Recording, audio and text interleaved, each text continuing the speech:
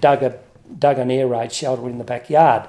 My uncle worked for Miller's Timber Yard, and my father arranged for some timber planks, and we dug a hole in our backyard, lined it with the timber planks, and put a roof on it with the shorter length planks, and put about 2 feet of earth over the top of the planks.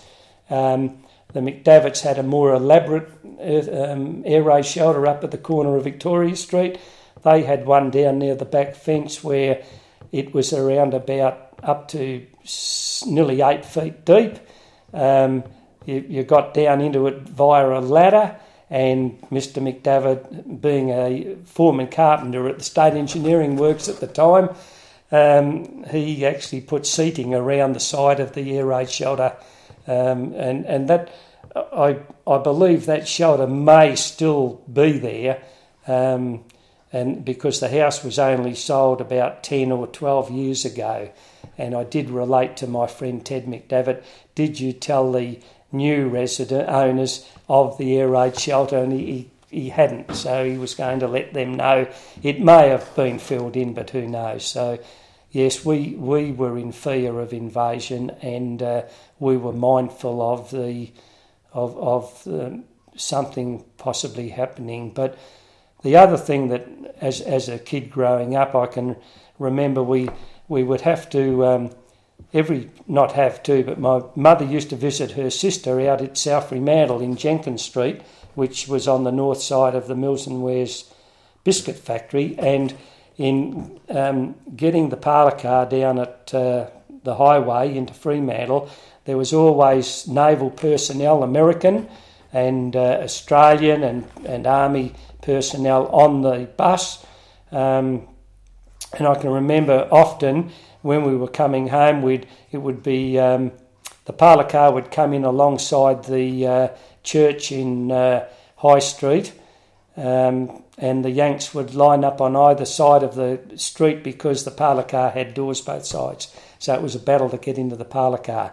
But mostly they were quite friendly and let the women and kids get on and get a seat. So they were early reminders of those days. We would walk over to the beach, and the cable station was taken over by the Americans during those years. And we would walk down to the train bridge, and we'd have a look up the harbour, and we could see some of the shipping, mainly the submarine tenders, the Maidstone and the Adamant, vividly recalled, because I actually got a sailor's hat thrown off the Maidstone, and I also can remember vividly in 1946, this was immediately after the war, when the Panamanian caught fire at the railway bridge end of North Wharf. She caught fire, and I can remember seeing the smoke from Mosman's, and I got Ted McDavitt and myself, and we virtually ran and jogged all the way down to the railway bridge, and we actually saw the fire, and actually I was able to manage to get hold of a K-POC life jacket with the Panamanian stamped on the life jacket, and a few other knickknacks that were floating down ashore that had been thrown overboard. But that was a very an incident that could have been very disastrous, because someone threw a